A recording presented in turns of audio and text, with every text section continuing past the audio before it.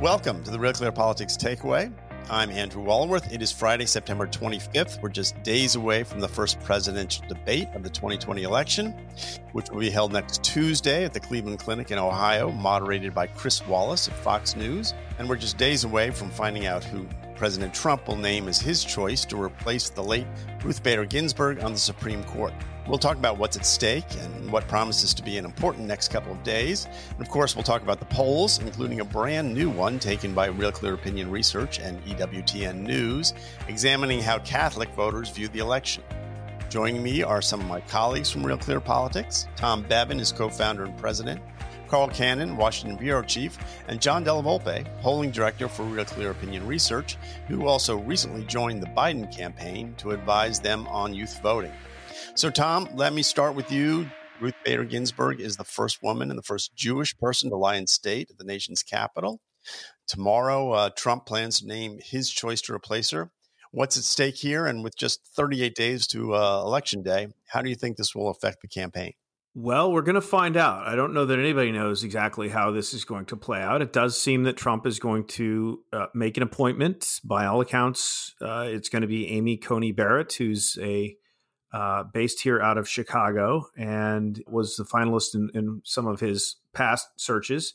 She is very conservative, Catholic, and it seems like Mitch McConnell has the votes in the Senate, and this is going to move forward. Whether there's a vote before Election Day or after, I think we might see hearings before Election Day, and it has injected another level of intensity to an already intense campaign. Democrats, were running around sounding the alarms and raised, $100 million just in the 2 or 3 days after RBG's passing. There have been threats by Democrats from Nancy Pelosi to Chuck Schumer about consequences for moving forward, such as packing the court if they were to win control of the House and the Senate in the November elections and the presidency, to admitting Puerto Rico and Washington, D.C. to statehood, and on and on. So I think the stakes are very high.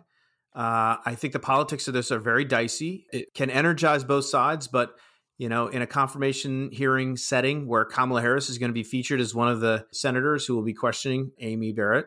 Well, last time around, we saw Dianne Feinstein question her Catholic faith. It's probably a fairly dicey situation, particularly for Democrats who don't want to offend, I think, don't want to look like they're beating up on an accomplished woman or a Catholic, quite frankly, just days before the election. So, John, there is lots of attention now to Catholic voters, given that this new justice may swing the balance on issues like religious liberty and abortion. How is this going to play out with the Catholic voters? And I know our poll was taken before this all happened, but what insights do you think that poll provided given this context? I think you're right, Andy, to talk about Catholics as a group of Catholic voters and rather than one single monolithic block. So when we think about Catholic voters, we have Catholic voters who are younger, some who are older, some who practice every week, some who are lapsed, who just practice their faith several times a year. So we have to be very specific in terms of which, quote, Catholics we're talking about. So heading into this election 6 weeks from now, among white Catholics who practice often, Donald Trump has a significant lead. He is in the mid-50s with that group. For most Catholics, he is underwater and not performing nearly as well as he did back in 2016, where a review of the exit polls at that time indicated that he lost the Catholic vote by 3 or 4 or 5 points. I think the big issue for Catholics, as well as for other voters who are still, there's not many of them, who are still kind of on this fence, is going to be less about Catholicism and more about healthcare. Healthcare was a driving issue for Catholics when we did our first wave of this EWTN Real Clear Politics poll almost a year ago. It continues to be a top 2 or 3 issue. And I think that's going to be what we hear about over the next several weeks. What impact will this choice have on the Affordable Care Act? Carl, is that the way you see it? That basically this is still about healthcare? Certainly the Democrats are trying to focus on healthcare when they talk about this, to the extent that they talk about the Supreme Court nomination at all. Well, I want to add to something both that John Della Volpe and Tom Bevan said, and that was the Catholic vote. As John said, it's not only not monolithic, it's divided in very interesting ways. And John didn't talk about, although his poll goes into it in depth, Latino Catholics. So among about 37% of American Catholics are Hispanic. President Trump doesn't do as well with them as he does with non-Hispanic white Catholics. But among the devout, the people go to Mass, the Catholics who go to Mass once a week, who say the Rosary, believe in the real presence of Christ in the Eucharist. These Catholics, even if they're Hispanic, they're more in favor of Trump. And what partly, if you're going to appoint a Supreme Court justice who's Catholic and pro-life, that should help you with that group. They're disproportionately engaged in politics, and Trump's doing well with them. But the one caution I would have if I were the Democrats on the Senate Judiciary Committee is that I don't think any Catholics are going to like it if this nominee is beaten up, if it is Amy Coney Barrett or any of the others. There was the woman from the Cuban American, Barbara Lagoa. Yeah, she may be the choice. If people are watching these hearings and they perceive that she's being picked on because she's Catholic, my guess is that Catholics, whatever their politics and whatever their faith, I don't think they're going to like it. I assume the Democrats know this. They haven't been careful with that in the past. Kamala Harris said some things to Brett Kavanaugh that there was so much else going on that we didn't concentrate on, but that struck me as anti-Catholic. As Tom mentioned, Feinstein did that with Amy Barrett when she was an appellate judge.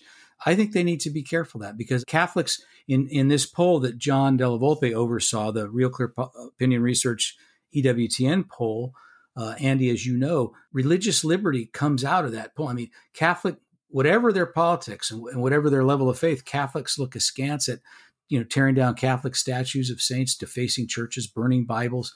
This is the backdrop to this. It's not strictly about Roe v. Wade. It's a cultural battle, and Catholics are paying attention to how they're perceived in the mainstream media and by the Democratic and Republican parties. And I would just add to that, just to put it even more in the political context, there are not insignificant Catholic populations in Pennsylvania, Wisconsin, to a lesser degree, Michigan, three of the most critical states that are going to be fought over. So to name three states at the top of your head, right? No, but I mean, it could have real electoral implications. And what about, though, with suburban women? I guess I'm not surprised that healthcare would be the focus, but this abortion issue has been the hot button issue for years and years. And it would seem to me that for the Democrats, with those suburban women who are on the fence and are largely pro-choice, that this would be a winning issue for them, not a losing issue. I think that's fair. I think, as I said, heading into this, the economy, jobs, healthcare, coronavirus, the big three issues. I'm not sure if there are pro-life Catholics still on the fence at this point and not committed to Donald Trump if that's where their politics are.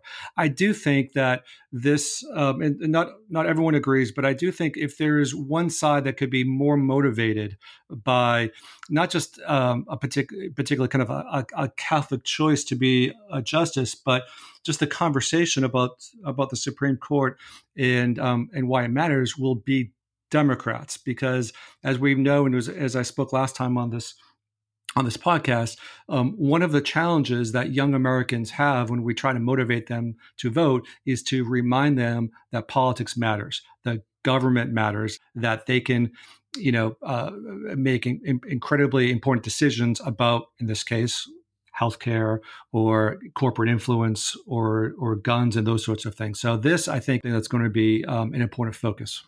Andy, can I add something to that? I spoke a moment ago about what the Democrats need to be careful of on the Judiciary Committee, not sounding like anti-Catholic bigots. But there's the other side of that, which John just alluded to. You have these young voters, and those of us who paid attention to religion and politics for years have been struck by something that it's historic, and that is the millennial generation and the Gen Zers are less religious than any other generation that's come before them. And these younger voters, they care about racism. They care about all the things we know they care about. When some Democrat on the Judiciary Committee grills Amy Coney Barrett, for instance, about that she's an adherent of People of Praise, which is a charismatic Christian group of Catholics, they're going to say, well, gee, that sounds a little out there. Even millennial Catholics are not going to maybe think that's out of bounds because they are more secular. Even if they've been raised in Catholics, they're more secular than their elders. In polling at the Pew Forum, they call these the nuns. That's not N-U-N, nuns. They're not Catholic nuns. They're nuns, N-O-N-E-S. you ask them what faith they're, Methodist, Baptist, whatever, Jewish, they're nuns. And they're high in this group. And the other thing that came in John's poll, which is that Catholics who only go to Mass once a year or less, Donald Trump is really underwater with these voters. That he doesn't even get 40% job approval among them, and they're disproportionately young. So the Republicans have to be careful too. This is not their grandfather's election.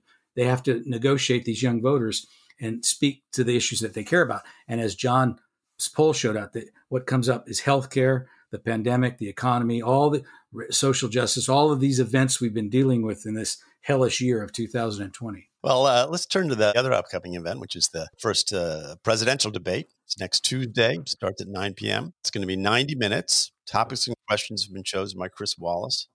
There'll be 6 15-minute segments. And these are the topics that the Commission on Debates has said that will be covered.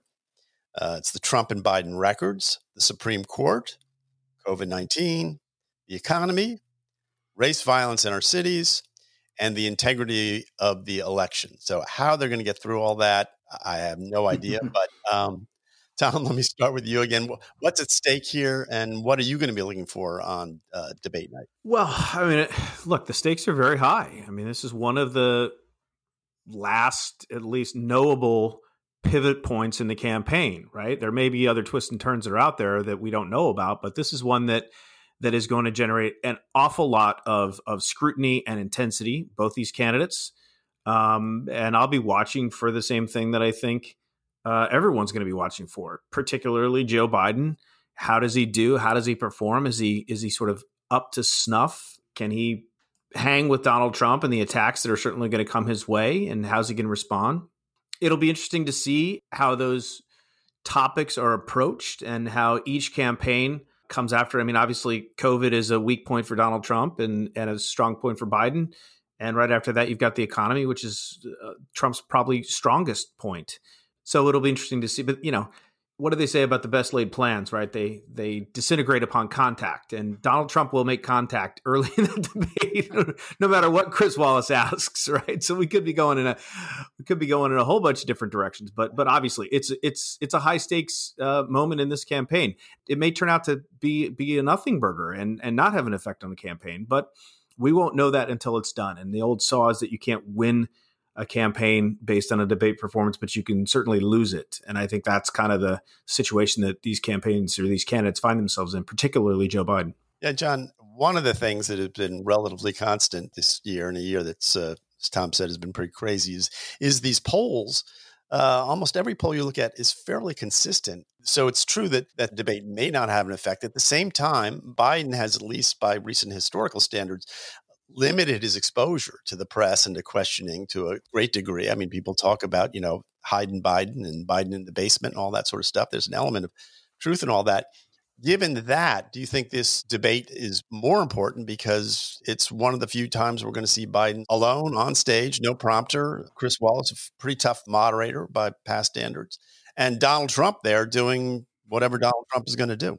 The presidential debate is obviously very, very, very important. But when I look back, which I actually did this week for a class where I lectured, I look back at the last 50 years of polling related to presidential debates. And what I found actually surprised me, which is the average change before and after a debate over the last essentially 50 years is 2 points.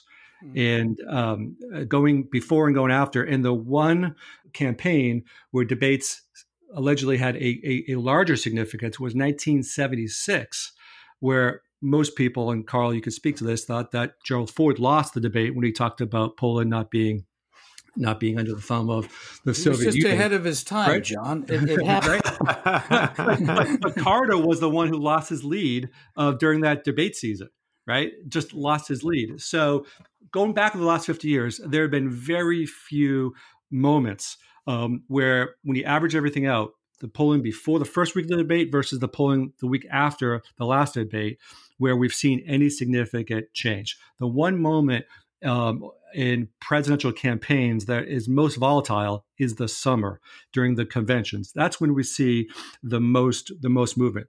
the springtime leading into the summer and the fall coming out of the summer, very little movement, just a couple of points. So that's what the history says. Now, of course, we can't predict what's going to happen next week and in the following weeks, but I think that what voters want to see is Vice President Biden being strong, talking about his plan for COVID, talking about healthcare, and talking about his plan for working class Americans. So that's what I expect that you'll see. And there was an interesting piece also out today in the Washington Post talking from a Moody's team, a group of economists who indicated that the economic outlook is strongest, in their opinion, if Democrats sweep. So that's going to be something I think newly injected into the campaign next week, most likely during that debate. So, Carl, the sort of, again, the conventional wisdom is that the Trump campaign may have gone too far in sort of lowering expectations for Biden. Oh, you just sound like Tom. That's his theory. Yeah, I guess I'm the conventional wisdom. Tom, you now set the conventional wisdom. Listen, the Trump campaign has, in classic Trumpian fashion, sort of tried to walk that back and suggest that Biden's going to be, they're going to give him a shot in the ass or something. He's going to be on steroids, and he's going to be really up to the task now. But by and large, I do think, even if it is a conventional wisdom, they've kind of set their own trap by suggesting that he's not going to be up to the job. So if he's able to just stay upright, he'll clear the bar. But go ahead. Okay, but to Andy's question, I mean, look, Joe Biden is going to be 78 in 2 months, and I think that's probably the remaining doubt that people have about him. If there are swing voters out there, I'd like to meet them, but if they're leaning toward Biden because they're tired of all the angst. Maybe they don't blame President Trump for all that's happened, but they're just tired of it. They want to return to normalcy, but they don't want to elect somebody who's in the early stages of dementia. So they're gonna look and see. That's a pretty low hurdle. If he can't get over it, he doesn't deserve to be president. But the other thing that I think Joe Biden wants to do, in addition to what John said, is he's not using the phrase, I'm a uniter, not a divider. The last three presidents who've done it have found out how difficult that is to actually bring about. But he's been saying something. He said it in his acceptance speech at the virtual convention. He said it again earlier this week in a speech in Ohio and amplified on it. He's been saying, I'm going to work as hard for the people who don't vote for me if I'm president than the people who did vote for me. That's an ingenious remark because in one sense, it sounds like, obviously, that's the job. It's to be expected. But President Trump, from the day of his inauguration, he hasn't spoken that way and he hasn't governed that way. He doesn't see the world that way.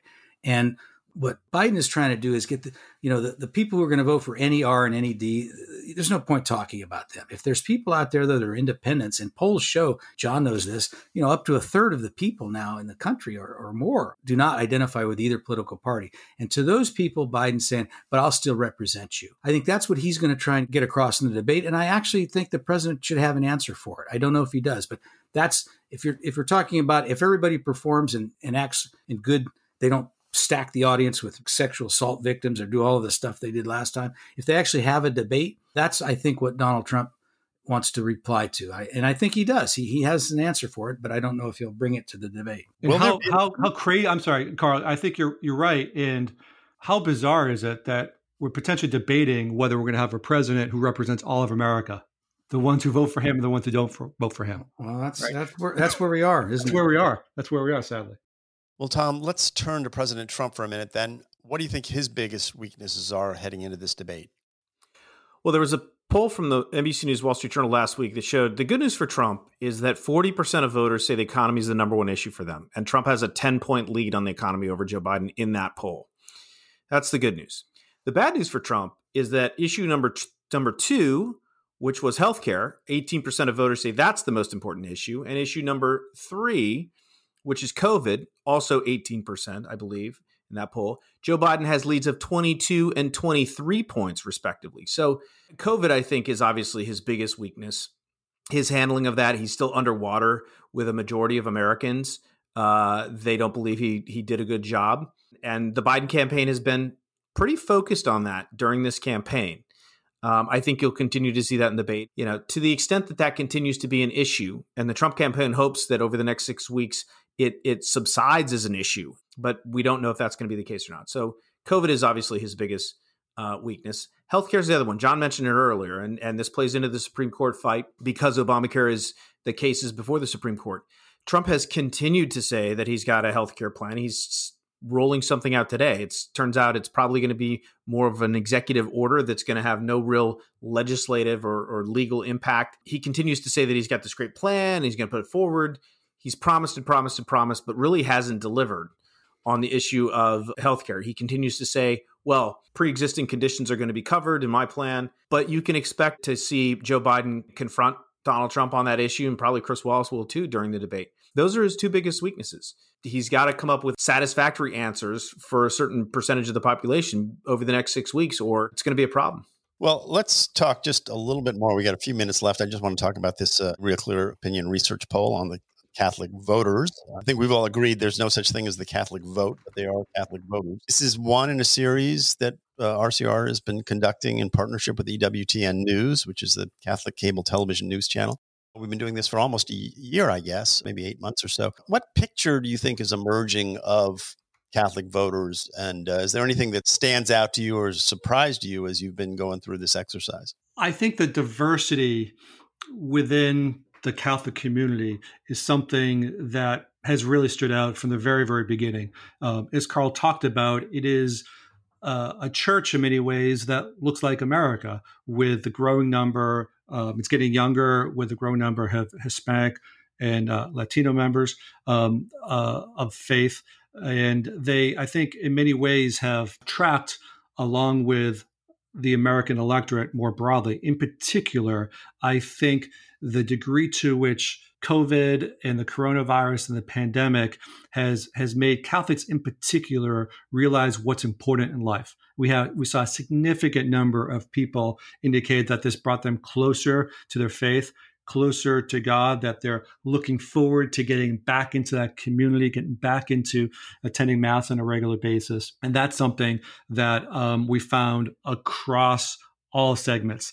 Latinos and whites, young or older, they may not all decide to vote for the same person, in early voting on November 3rd, but collectively, I do think that this is something that's really helped them focus in terms of what's truly important in life. Carl? It's hard to follow John Della Volpe. I'm reminded of Dick Cheney's dictum in Wyoming politics, never to follow Alan Simpson to the lectern. But look, here's the challenge for each candidate. These voters are looking to see who's going to lead us to a better place. What President Trump is telling all voters, not just Roman Catholics, is that I built the economy. The economy is really solid. Who is doing well? The people you profess to care about, he said, to progressives, Latinos, African Americans, the young, and I could do it again. And that's his pitch. And what Joe Biden is saying, because I'm one of you. Roosevelt used to do that. FDR, he would go down to these, to some farm, and there'd be these tobacco chewing guys out there, and this guy with this Brahmin accent from Hyde Park. I'm one of you, he'd say. Well, but and Joe Biden goes back to that. He's returned to that, and he says that to Catholics. And this is a guy. He's a natural Catholic. He crosses himself. He uses Catholic references and biblical references when he speaks.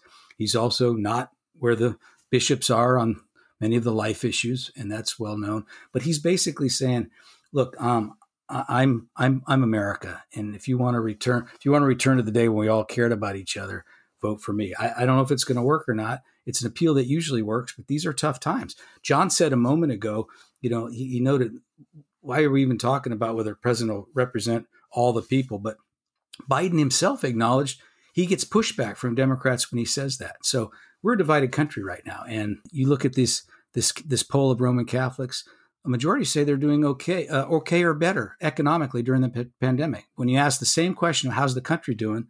They said they think the country's in trouble, that people are suffering. And what that shows you is that there is a segment of the Catholic vote and of the electorate at large that puts America ahead of self. And the candidate who appeals to those people will probably win. Well, I think we'll leave it right there. It's a great place to leave it. I want you all to join us again next week. I want to thank Tom Bevan, Carl Cannon, John Della Volpe. And this has been the Real Clear Politics Takeaway for Friday, September 25th. If you want to find out more, check out realclearpolitics.com. And you can also look at our poll page, which talks about the RCR poll that we've been talking about on Catholics. As ever, thank you for listening. And until next time, for Real Clear Politics, I'm Andrew Walworth.